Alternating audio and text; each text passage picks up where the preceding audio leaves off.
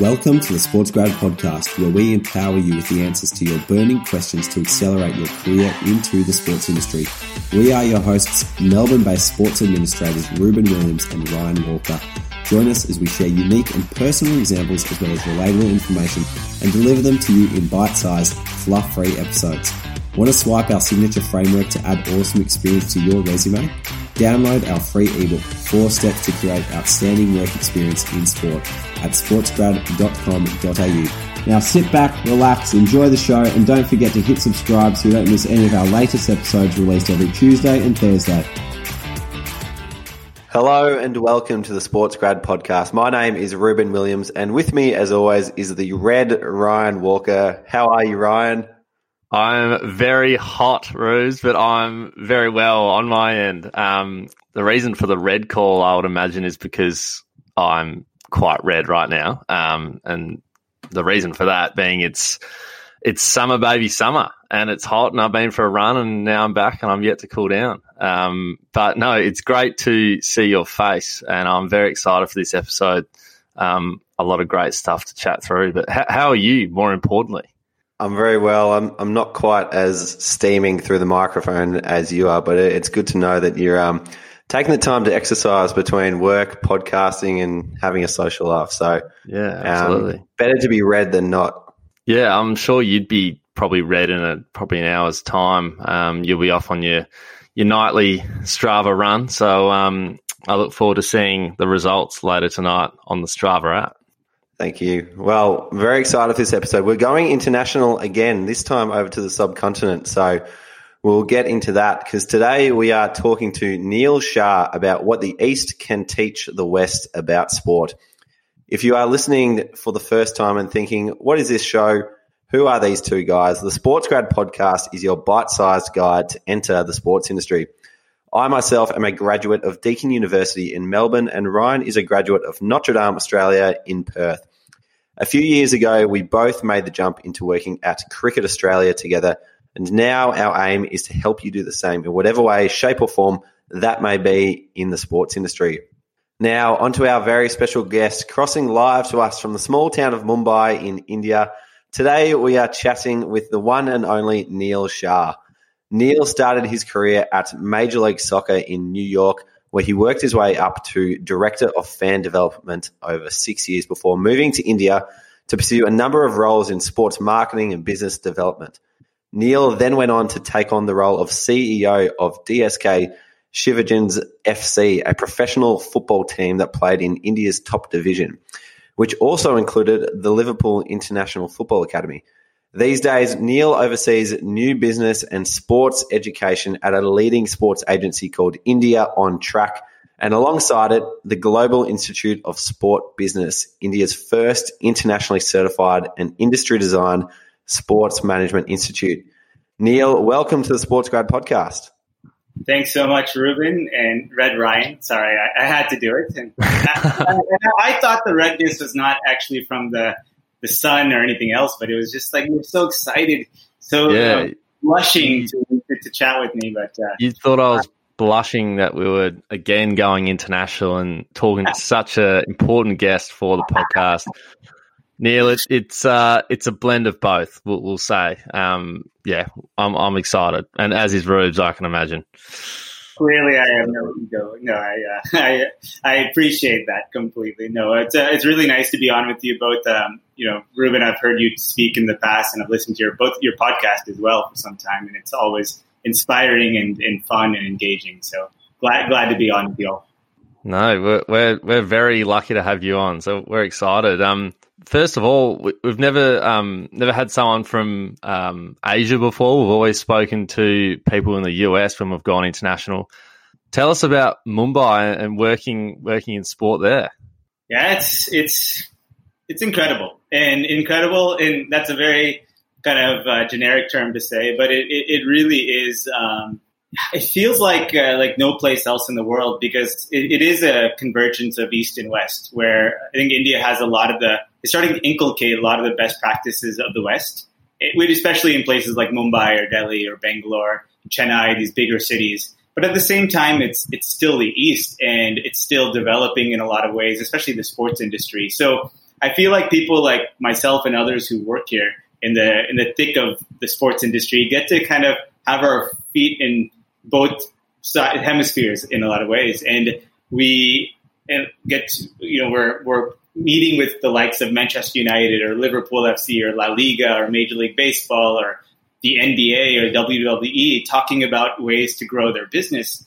And at the same time, you're kind of going to these smaller rural areas of India or kind of dealing with things that are foreign to a lot of us who haven't grown up here, or even people who have, but you're in different states and things are a little bit foreign for them as well. So it's fascinating and it's opportunistic, and you can create things that didn't exist before. So it's I could write a book about this, but it's very, very cool to be where I am and where so many of us in the industry are here in India, being able to kind of check out the West and the East at the same time. Definitely a fascinating space, and we all constantly hear more about the opportunity that exists in India for leagues all around the world, and we'll dive into it more a bit later on. But you mentioned earlier that you do tune into the podcast, which is awesome to hear, and I'm sure that no doubt you would have tuned into one of our episodes with Lena Staropoli, who are a former colleague of yours at the MLS, and I want to start there, going right back to your first role in sport at the MLS in New York. From what we know about you previously, football or soccer was the only goal in mind in terms of your career and where you wanted to head in that direction. So, first question: how did you get your start in sport? Yeah, it's a interesting road, and it actually is probably one of the straightest roads that many people have taken into the industry. And I think I was very fortunate. I grew up in California. Like many of us growing up, we had a lot of access to play sports. So I played, football, baseball, basketball, volleyball, all of that. But for me, football was always my real love, my passion, my love. Even now, it's what I love the most. In 1995, I was 15 years old. So I'm dating myself a bit, but it's really the year that changed my entire life, because in 1995, a few things happened. One is I went to Europe to play in the Dana Cup in Denmark, a youth football tournament, and got the opportunity to actually travel internationally for my first time and see what it's like to experience the sport of football globally, which was just eye-opening. Second was that Major League Soccer was announced actually, and in MLS was after the NASL, MLS came up as this league that after the FIFA World Cup in 1994 that the U.S. hosted, it was like this exciting new league that was coming up in 96. So 95 it was announced. So those are two things that happened. The third thing, which was my mother and father decided to invest a lot of money in a career counselor, which is great. I went down to Laguna Beach, California all the time, and I would go meet this career counselor. And they used to do these career aptitude tests, as many have done in the past. And his spit out that I was supposed to be like an investment banker or a business analyst or some accountancy work. And I remember, thankfully, my mother at the age of 15 decided to throw me into that world and have that conversation so early, because I realized I don't want to do any of this. And it was like, when I say straightforward, it was like, well, what do I like the most? What makes me happy? And all I could think about is how beautiful the beautiful game really is, because it's not just made a difference to me as an individual growing up playing football at so many different levels, but even traveling around the world and connecting with people on and off the pitch. So I made a declaration at that point, at the age of 15, that I'm going to work in professional football and I'm going to work for MLS. Even though the league hadn't even opened up its offices yet, even though the league hadn't had its first kick, but I was very clear that if I was going to do it in America, I was going to do it at the highest levels. And from the age of 15 to the age of 22, I just did every internship I could to allow me to learn more about the business of football and the business of sport. And I moved to London for a year to study, and I was just attending a lot of lower division matches to understand fan engagement. And, finally it led me to New York City. It led me in 2002 to standing on 110 East 40, or across the street from 110 East 42nd Street, which is basically Grand Central Station in New York. After a couple of unsuccessful tries to get in touch with Major League Soccer over email and other ways, I literally just staring at their office, and this sounds very creepy, I know, but I guess it all turned out right in the end. I picked up the phone and I just said, I called the receptionist, and I called their main desk. I got the receptionist and I just told her my life story. And she was, I guess, inspired. She ended up connecting me with the vice president of marketing at the time, Mark Noonan, which was weird to go from a 22-year-old just saying, look, I really want to get my foot in the door. I want to add value to Major League Soccer. I want to help the sport grow. Mark heard me out. He laughed going, why am I talking to somebody who wants an internship role? But he heard me out and he said, look, there might be a position open in special events. I'll have the head of special events call you. He did. 2 weeks later, I had an interview. 3 months later, as a coordinator of fan development, and the rest is history. So what I say is that I didn't even look at any other job. I only wanted to work in marketing at Major League Soccer for 6 years, and I was going to do any single thing I could to get that job. And thankfully, that cold call led to what eventually was my dream job. That's awesome. There's plenty to unpack there. One, it was great to hear that investing in a career coach is well worth that. And secondly, I did not know that the MLS started off the back of the FIFA World Cup. I think that's a pretty cool legacy of that World Cup. Yeah. It was actually one of the mandates for FIFA allowing the U.S. to host the World Cup in '94 is that by '95 they start a league, professional league, but it took a little bit longer, so it started in '96. I'm very impressed by that cold call. I think that's that takes guts, and I think people, sometimes struggle to send an email to someone, sort of a cold email. You've just gone up across the road and called the MLS just off the bat, which is quite amazing, and I respect that a lot. So what was it like working in MLS sort of once it kicked off? So sort of mid 2000s, I think you went until. What did you learn most sort of from your first job there? Yeah, it was a great experience. I mean, yes, it was my dream job. Yes, I love football, so it was already going to be great. But this is something for all the listeners as well. I think it's very natural to want to go, when you go to a country, say you're in India, it's very natural to want to work for the IPL. If you're in Australia, it's really natural to want to be at the AFL, or, we want to be in Aussie rules football because that's in the culture, that's at the highest profile. Or if you're in the US working at the NFL or the NBA, would of course be a dream. I always take the different road, and I've been a big believer of the benefits of doing that. I'd like to be on the smaller organizations where you can have a bigger impact. So MLS was only 6 years old in 2002 when I started. It was a very small group of us in New York City working at the league office. There's about 40 of us. And I got to work with the likes of Commissioner Don Garber, Ivan Gazidis, who was the deputy commissioner, who's went on to be the chief executive of Arsenal, and now chief executive of AC Milan. A number of other very big and intelligent people in the sports industry.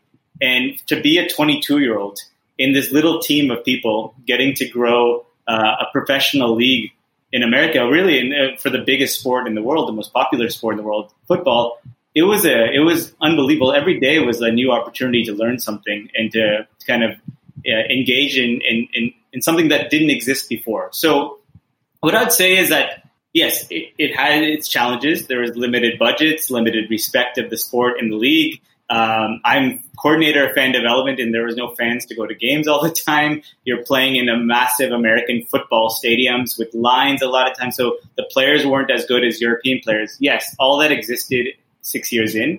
But the cool thing is that there was all the demographics, all of the momentum, the energy, the generational shifts. Everything was, the mindset was moving towards people accepting the sport of soccer or football in America. And because of that, we were trying to be pioneers, a little bit ahead of the curve to create something that this new generation can get into. And I really learned what it was to create a league in a country which is pretty saturated with other leagues. And I think that's kind of that belief that the 40 of us had, plus all the owners, plus the heads of all the clubs had, has given me so much optimism in my life, and has given me, because we've started building out a roadmap. The other part of it is just strategy. I think when you walk into a role, sometimes you just are managing and you're doing. what I learned at MLS is how to be strategic about things that you do. So it's not about what you do in the next 365 days. It's about building a plan for the next 10 years, and then every single day collaborating, to make sure that happens. And that was something that I saw happen while I was there. And I think all of those things were kind of blessings as well. So it was a really, really good experience. I loved it. I still love thinking about it and connecting with all my friends back there. I just want to scratch a bit into what you said about the strategy. What was the process like in terms of developing a long-term strategy at the MLS? Did it kind of start off with a vision for soccer in the US in 2020, and then what do we need to do to work backwards from there? How did the MLS go about developing strategy at that point in time? There was as I mentioned before, a number of very intelligent sports business people involved in the blueprint of MLS. Mark Abbott was one of them, the person who kind of created the blueprints. Neel Galati, eventually Commissioner Garber has done a lot over there, and many others. Billionaires like Robert Kraft and Lamar Hunt, late Lamar Hunt, Phil Anschutz. So these are all individuals who have owned other professional sports teams and have done extremely well in business outside of sport as well, which is where they got their money and earned their money as well. Now, what they knew was that you look at the NASL, there's an amazing film out there called Once in a Lifetime. I think it's on YouTube. You should watch it. It's about the New York Cosmos and the rise of the NASL and when Pele came over and Chingali and Beckenbauer and all that. And you see what happens is that you end up spending a lot. There's a lot of excitement, but that sustainability is not there. That foundation is not solid. And what MLS did was it kind of learned a lot from the mistakes of the NASL and said that we need to control our spending. We need to just control everything as much as we can to ensure sustainability and longevity of the league. And what they did was they started with a single entity model. And they also started saying that over time, we're going to focus on three things. We're going to focus on owners that are vested in the long run, that have the money and also have the interest and passion. We're going to look at what they call soccer-specific stadiums. So although we're all playing in American football grounds or other things right now, eventually everyone's going to have their own stadium. And three is strategic expansion. And strategic expansion, as you see in MLS, has 25 teams in its 25th year, I believe, right now. And they've done extremely well with expanding into new markets. And when you're sitting in the league office in 2002, it was a very bleak picture. Teams were contracting, Miami Fusion and Tampa Bay Mutiny. There was a lot that wasn't going our way. But then you realize that these people who've invested in the league, they are seeing the next 10, 15, 20, 25 years. And the crazy thing is now when you look back, it's 2020. I look back at 2002, Neel, and going, I just got to believe them because they seem like they know what they're doing. And I'm like, damn, they were right. Everything that they said was going to happen actually happened. And when I go back to the MLS All-Star Game or MLS Cups, or I go to any games and I'm watching LAFC and LA Galaxy playing in a packed stadium with crazy supporters and, great players on the pitch. You have Zlatan Ibrahimovic and you have people like in the past Gerrard or Chicharito or Carlos Vela. And then you have all these good young American players. You're like, wow, this is working. And it worked. It's not even working. So the answer to that is that those three factors of strategic expansion, good owners, and soccer-specific stadiums were like the heart of the street strategy. And the rest of it is just doing good work on a day-to-day basis. I'd be keen to hear sort of like comparing, because people always compare the MLS and the A-League a little bit, and sort of how the MLS has just kind of blown up a bit. And the A-League, I think, obviously we've had all these star players, but maybe, as you said, they didn't get the core right yet because we're not really seeing those crowds come out, and I guess there's a lot of competition there. But it'd be interested to hear sort of what you think the difference is in sort of how the strategies sort of planned out for both of those. Yeah, it's something I look at the A-League quite a bit. I haven't been to a match, but I've spent some time. Actually, I went to a Sydney FC match in Australia, which is interesting. They played, and it's a story I might tell later to get to it. But I've been following the A-League in terms of what players are going over there to your country and how it's been. We also hosted Melbourne City FC in India. Our company put together preseason friendly with Girona and Kerala Blasters and Melbourne City, which was quite interesting. One of the differences is that MLS, the designated player rule or the marquee player rule started in 2007 with David Beckham. And I feel that it was the right time, because if MLS brought David Beckham or a player of his kind of profile in at 2003, while millions would be tuning in to watch Beckham and maybe thousands would be showing up to the stadium to watch Beckham, and they would be seeing maybe not the best of infrastructure around him. The stadiums they would be seeing players who are the other 21 players around David, not as good as him maybe, and maybe not even close to what people would hope to see around players of that caliber. And they would really just be seeing even the broadcast and everything else wasn't at the same level. What I like about what MLS did in terms of the designated players that have come in, they've started coming in when the stadiums are much more conducive to a better experience, both on TV and in the stadium. The players that are around David Beckham or any player like Kaká or David Villa or Figo or anybody else who's come over, you see that those players are a mixture of good Europeans, good Latin American players, and good American players. And you see a lot of homegrown players that are coming up as well.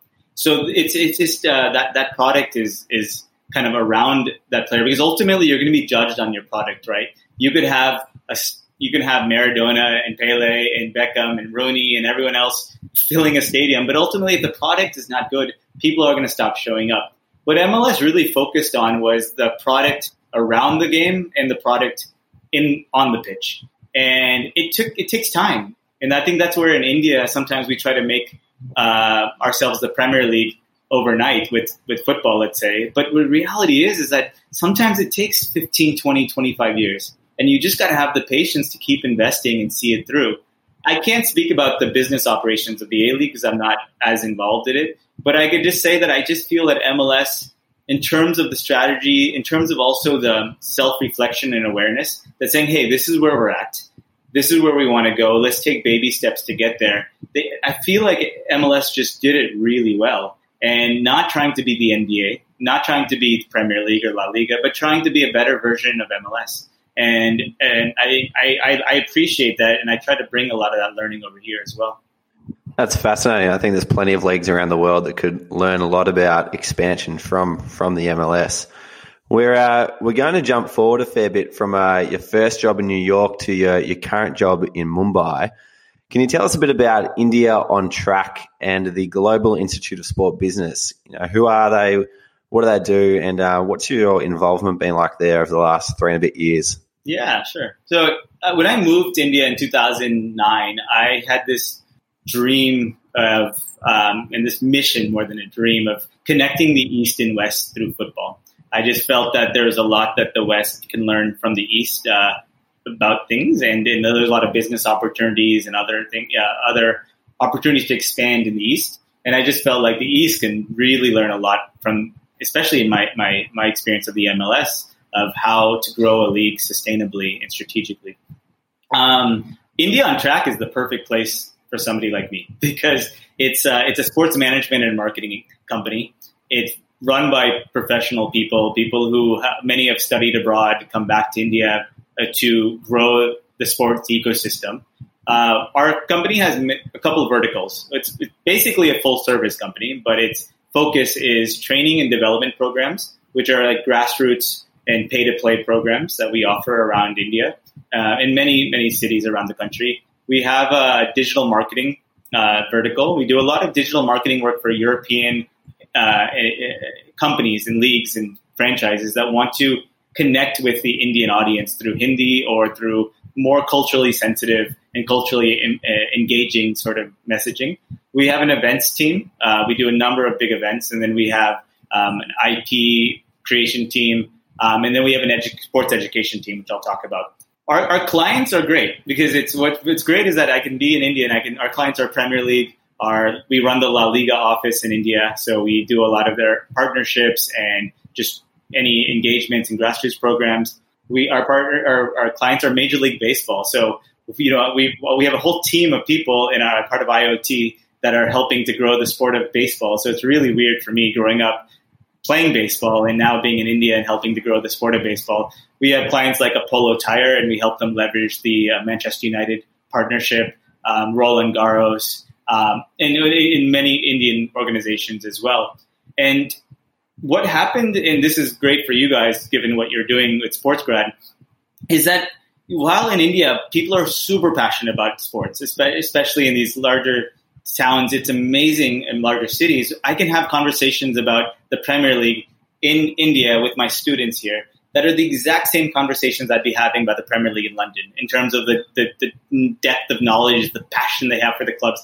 People consume the West so much over here, and they consume sport. And then IPL, of course, is in cricket is, these are our gods, and people are really glued to the TV when they're watching a test series or watching a great T20 match as well. But then that doesn't convert to professionalism all the time. So when we needed to hire people, I've been in India now over a decade, and I've worked in many different companies. And when I needed to hire people, I struggled, and not just me, I'm speaking on behalf of many of us in the industry. We could not figure out who to hire because who had the right mix of passion, of professionalism, and attitude in terms of the attitude to be able to withstand a lot of the unknown of the industry and a lot of the chaos sometimes and be able to still create and be effective. And yes, the pay wasn't always great at first and other things, so people have to deal with all of that.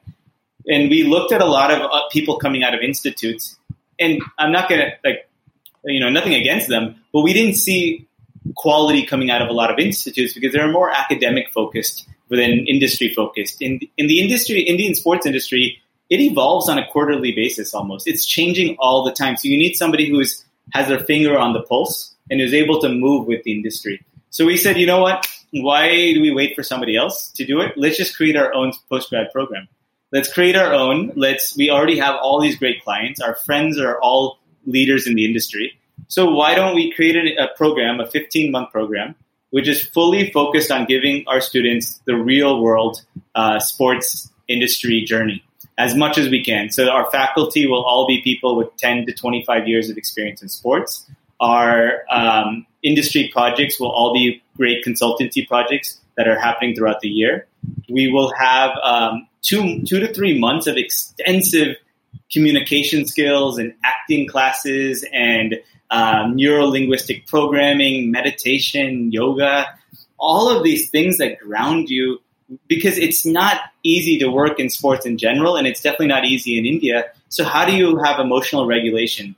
How do you express yourself with power and effectiveness? How do you engage somebody in communication? If you're somebody who grew up in a small town in India and now you're trying to present to the chief executive of the Premier League about the India opportunity, how do you do that without losing confidence, with staying connected to what your message is and knowing how to do it? And how do you engage that person? We teach our students all of this through facilitators who come in from life skills and development. And then we also have our sports industry people as well. The final thing on this is that it's an academic program. So we didn't want to lose sight of that. So we tied up with the University of Massachusetts, Amherst, who's always offered one of the best programs in the world. They come over to India and they deliver 100 hours of sports management education to our students.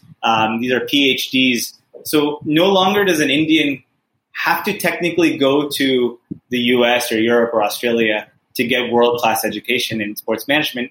They can if they want, because there's a lot of opportunities in all of these countries, as you all know.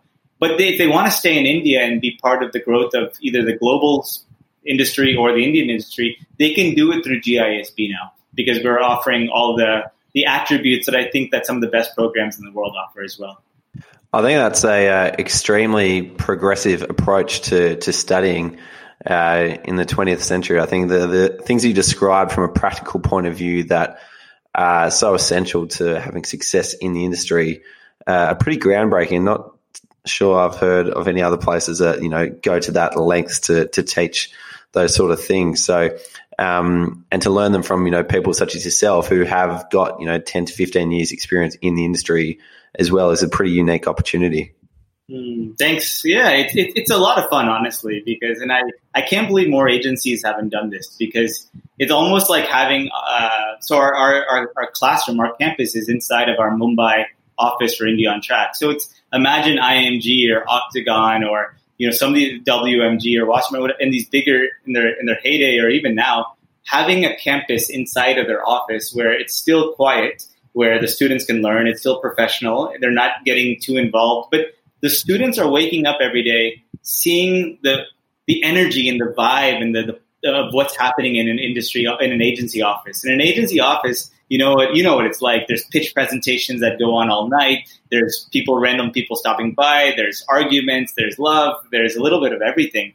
And we want our students to experience all of it, because when they get out of the program and they get into the industry, their DNA, their cells have shifted to think like a business, an entrepreneur in a way in the industry, versus a student who goes through their 2-year program or 12-month program.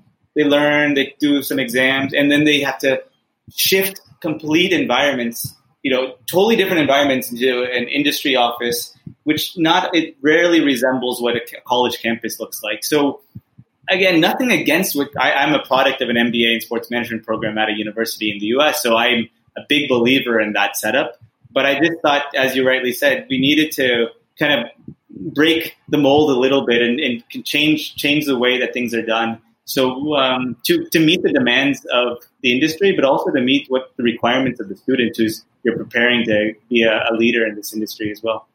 I think that's so relevant, because I think a lot of people will go through uni and probably do a work experience type unit in their last year.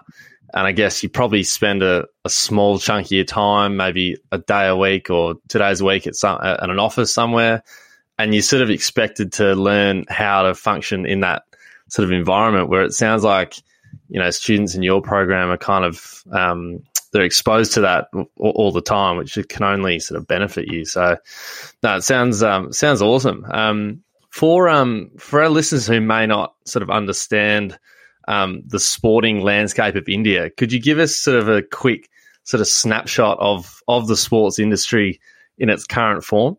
Yes, I'll try to be as concise as possible with this, because there's a lot to talk about. But I'll just share that, for many years, after 1983, when we won the World Cup in cricket at Lord's against the West Indies, from 1983 onwards, cricket was it. Everything else was not even secondary. It was kind of bottom of the ladder, and cricket was at the top. And you see it with the kind of athletes that have come out of, the cricketers that we have in this country that we produced over the years.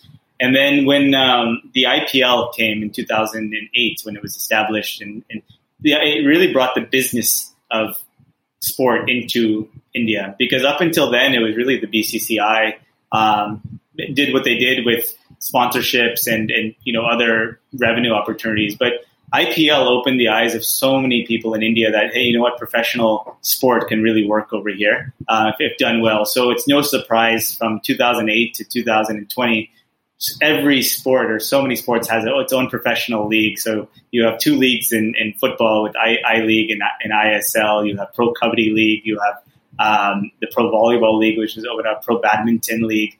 And it goes on and on and on.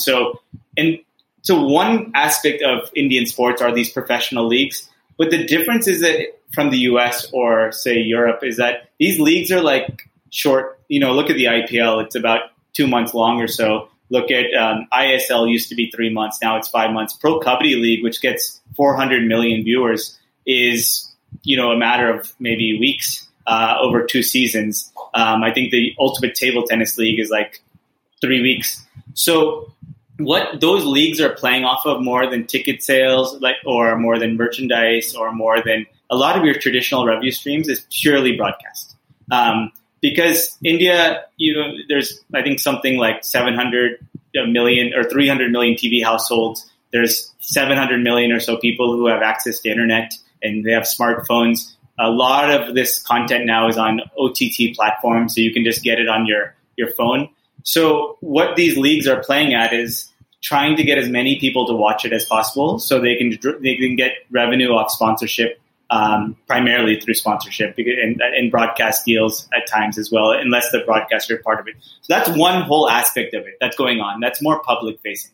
The other aspect of Indian sports is the whole tech side. And that's the side that I think is most exciting. even though I'm a traditional sports lover, I love to go to my live sports events. I love to watch my matches on TV. But the tech side is crazy right now. Dream 11 is a fantasy sports writer. They were just a bunch of guys like you, just love sport, enterprising, smart people, got together, put together a good fantasy sports platform years ago. That fantasy sports platform is worth $2.5 billion now and has gotten investors from some of the biggest investors in the world who are putting money in. And what it's done is it's opened up the eyes of so many other investors that are looking at investing in sports. And so fantasy, and eventually it's not legal right now, but sports betting. These are two areas that are really going to change the entire sports ecosystem in India, because it's going to bring in a lot more money.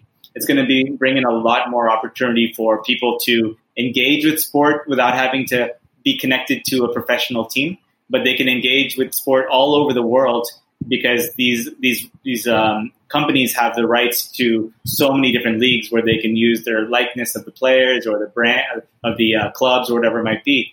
So in India, it's really cheap to go online, right? It's like 26 cents for 1 GB of data. It's the cheapest in the world. So there's this whole other, there's 1.3 billion people in this country, and such a large portion of that will get engaged in sport through their phones, primarily through their phones. And it's going to be done through fantasy. It's going to be done through betting eventually. It's going to be done through watching some sport on TV. So I think that's the space that a lot of international investors are looking at getting into, because the numbers are just unreal and the infrastructure is there, and the digital infrastructure, and people have not fully tapped into it as well as they could. That's very interesting to see how the weight of broadcast revenue has influenced the lengths of the different leagues, and how it just kind of burst league after burst league after burst league, which is cool. It makes for exciting tournaments all year round, I'm sure. Yeah. And I'm glad you mentioned Dream 11. Ryan and I are very familiar with them. They've had a bit to do with Cricket Australia over the years, and had a bit to do with the relationship there where they ran, I believe, our BBL and WBBL fantasy leagues for Cricket Australia. So, they've got a presence in Australia too. So I did not know they were worth $2 billion. So that's massive. Neel, in terms of applying for jobs in India, what are some of the differences in regards to the processes and the expectations, kind of based on the culture? Yeah, when I started this chat with you all, I was talking about, I think Ryan asked about what it's like working in India, and I was sharing about it's a mixture of East and West. And it's no different with hiring, I'd say. So on one hand, there are proper job descriptions, which you'd be surprised many years ago that there weren't. So there's proper, JDs, there's very professional people who are now in positions at agencies and at league offices and at clubs that are used to the traditional pathway of hiring people. So on that side, it's good. But ultimately, we're still the East, right? I'm still sitting in Asia right now.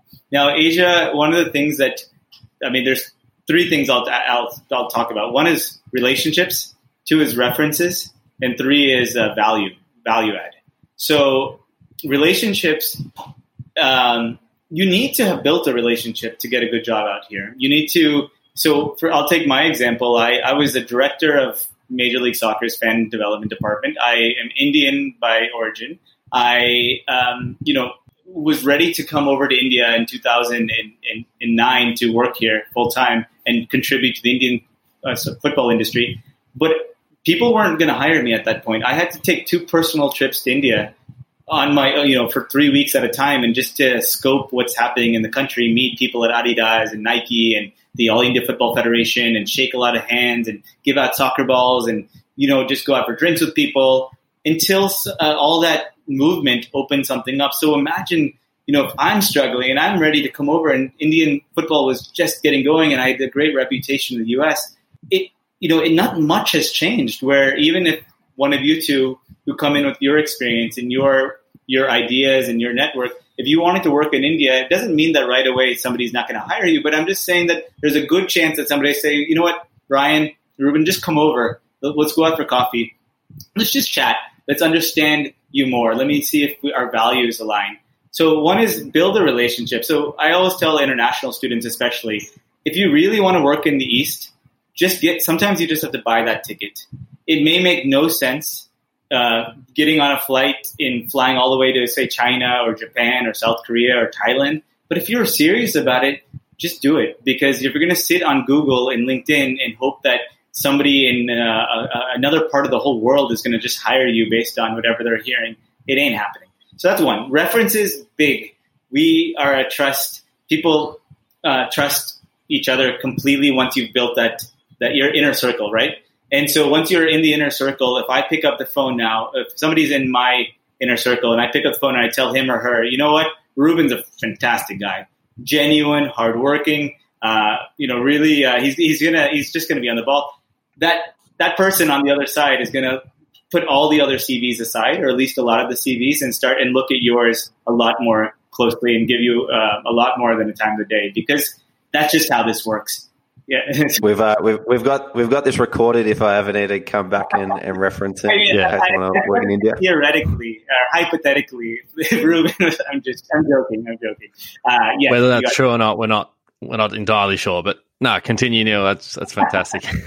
And then the last thing I'll say is value add. So and Ruben, I know this is something you touched on as well quite a bit, and I know you believe in, is maybe in the US, there's positions that need filling. So it's at that base level, they're saying, okay, we want a sports management grad with 1 or 2 years of experience in sales. And we're looking for those type of people. So if you meet those criteria, you have a better chance of getting that job. In India, it's a lot less structured. So what they're not looking for, like, okay, you need a post-grad degree in sports and you need 3 years of experience in finance. They might write all that on a job description to fill up the lines. But ultimately, what they want to know is, hey, do you know my vision? Do you know my objectives of the company? And do you understand? And how can you add value to my company? And I know that's a lot to ask for somebody who's 23 years old, who's coming out of a program. But the reality is, when the industry is so nascent, there's so many gaps that can be filled. And I always recommend our students, like, take a hard look at your passion, your purpose, and your superpowers, and figure out how in the heck you're going to help Dream 11, because they haven't figured everything out. How in the heck you're going to help India on track? We're not geniuses. We haven't figured everything out. So if you're going to come in and tell me that, even if I don't like your idea, but at least the intent is going to give me a lot more. You're going to get a lot more of my attention than the other people who are calling me on or writing on LinkedIn saying, "Sir, can I have a job?" So relationships, references, and value add. Those are the 3 things to get a job here in India. Comprehensive three things there. No doubt Ruse will put them in the show notes, I would imagine, and also probably Instagram as well. So, Neel, the sports industry in India has become a lot more sophisticated, as we've sort of mentioned here in recent times. What have been some of those main changes that have led to the progress that it's made? The professional leagues definitely impacted, because what happens is when you start having, for example, let's say IMG Reliance, who's invested in the Indian football industry for 15 years when they came in in 2011, and they invested in basketball for 30 years in terms of getting the marketing rights. So when you have the companies like this getting in, what happens is then their network starts to also invest in sports. So if IMG Reliance invests in building the Indian Super League, well, then they're going to get big companies and big Bollywood stars or other owners of large companies to also get on in. And when you start doing that, there's more money coming in, but also more professionals coming in as well.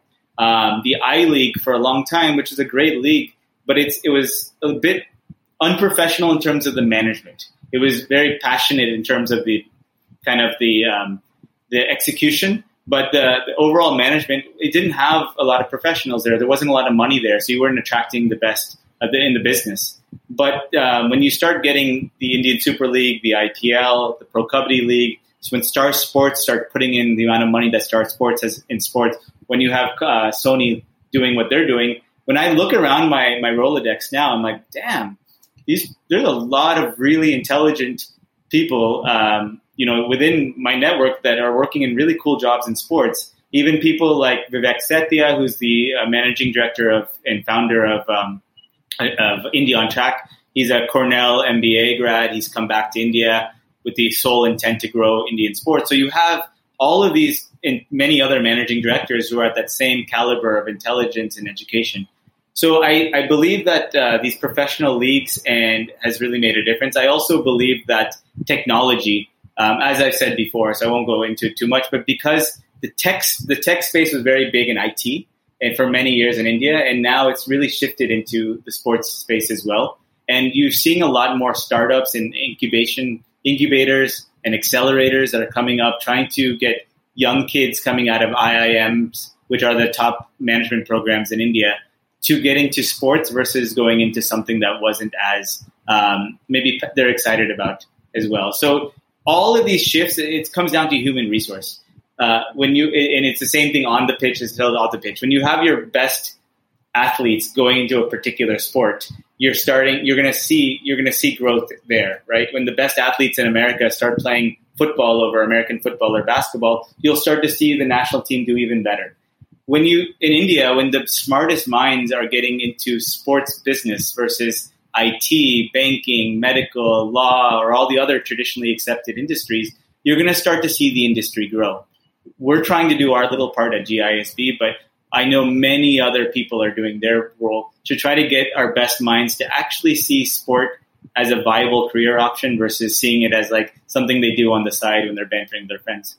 That's a really common theme that I've heard talking to people in India is that now their friends, their families are starting to regard sport as a really, possible and realistic career path, and that people aren't afraid to go after it anymore because it's got that new credibility attached to it.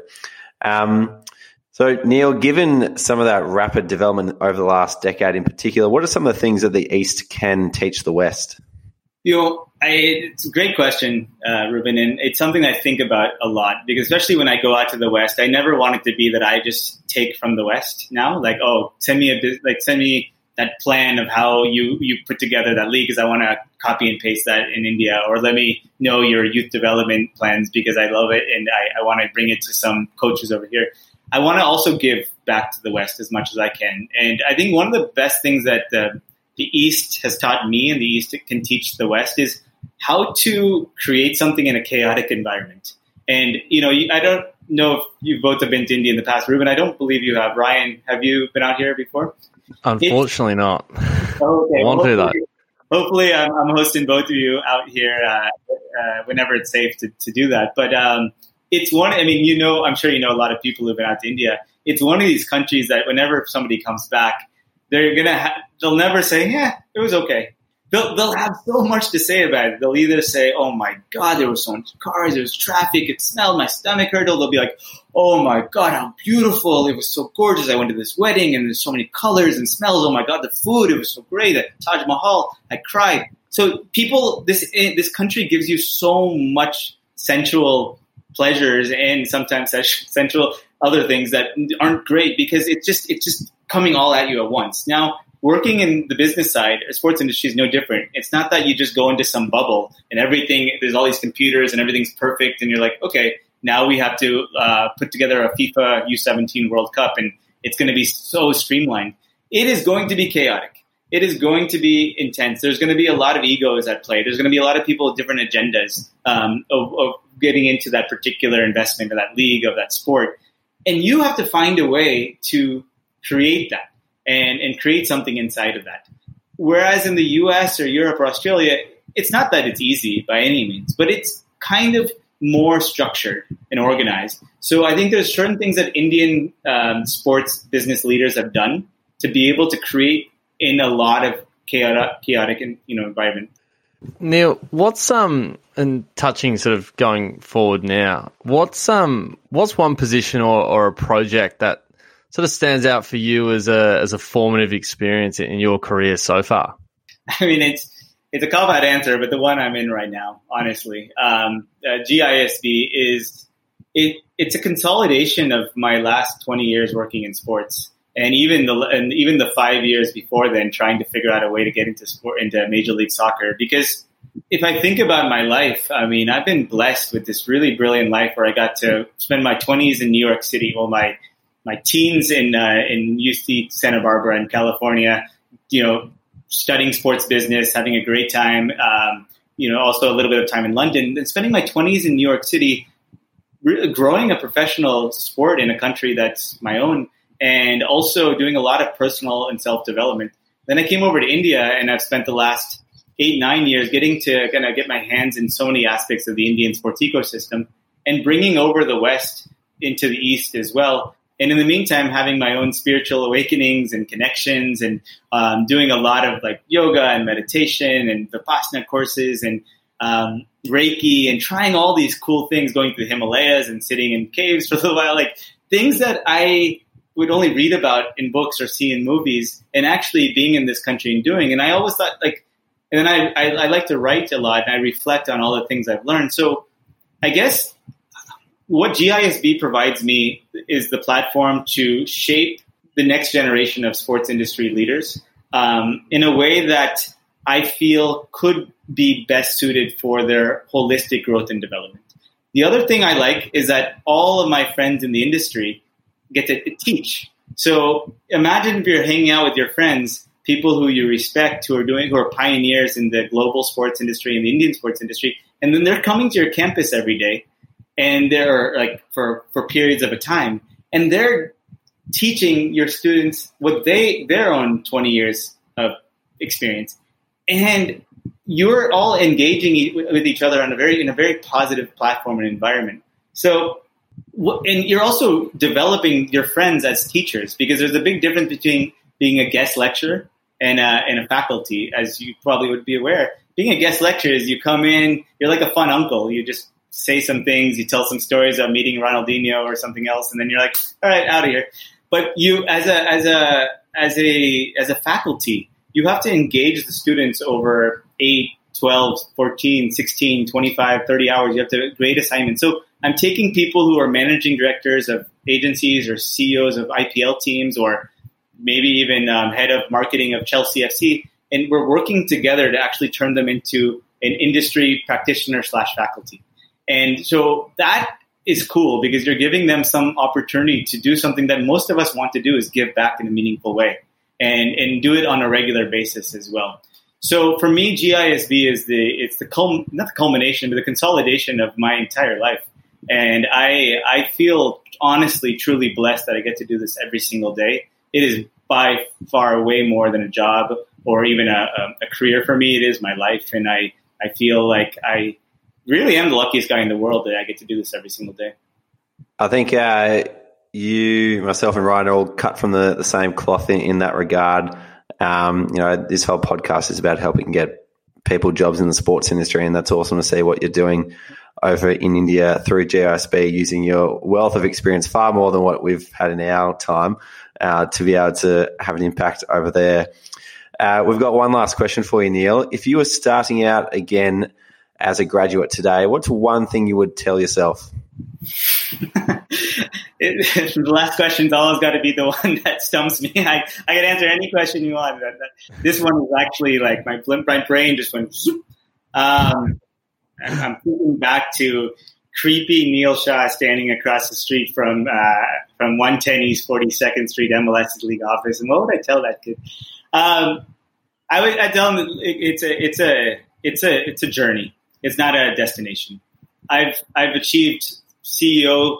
I've had times where I've had ridiculous salaries. I've had times where I've lived in a tiny, mini, we wouldn't even call studio, and not knowing if I'm going to have a job the next day. And I've been in dark places in India, dark places in New York, and dark places on my business trips. And I've been sitting in Hawaii with David Beckham and putting on grassroots events, and sitting at suites and hospitality things at Enfield or other things. And at no point did I ever feel like I've made it. Okay, now I'm done.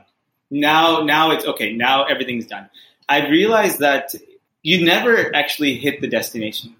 Even if I made $1 million, I'm not. It's not that I want more and I'm hungry. It's just that there's no point the mind says, okay, I'm done. You can acknowledge your journey. You can acknowledge your current situation. You can acknowledge, hey, you know what, dude? I'm pretty proud of myself. That was pretty awesome. I can't believe I made it to India and I did this and that, or I'm a director at the age of 27 of a professional soccer league. But the reality is, by human nature, by human psychology, you just keep on going. You keep evolving as a human being, and you keep wanting to satisfy the things that you're most excited about that drive you. So what I tell young, creepy 21-year-old, 22-year-old Neel Shah is, dude, just relax. Enjoy the journey.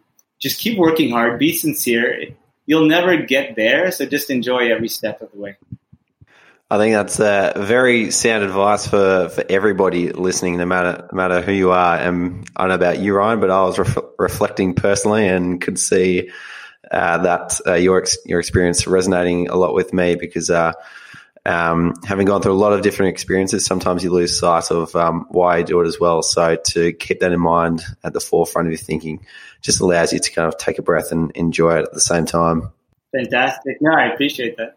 We will wrap it up there. Neel, thank you so much for your time. It's been awesome to hear about your experience starting off at the MLS as a young 22 to 27-year-old and seeing how you've been able to carry your experience through a whole range of different opportunities in India to now kind of leave you in a place where you're so well positioned to give back to those trying to form their own paths. It was extremely interesting from our point of view to learn the landscape of sport in India and some of the nuances of getting a job over there. I think, if Sports Grad fails, I might just buy a ticket to India and plan a few meetings and see how we go. Take that leap of faith, as you said. But it's been extremely insightful chatting to you today. So thank you again for giving us your time. Thanks so much, Ruben and Ryan.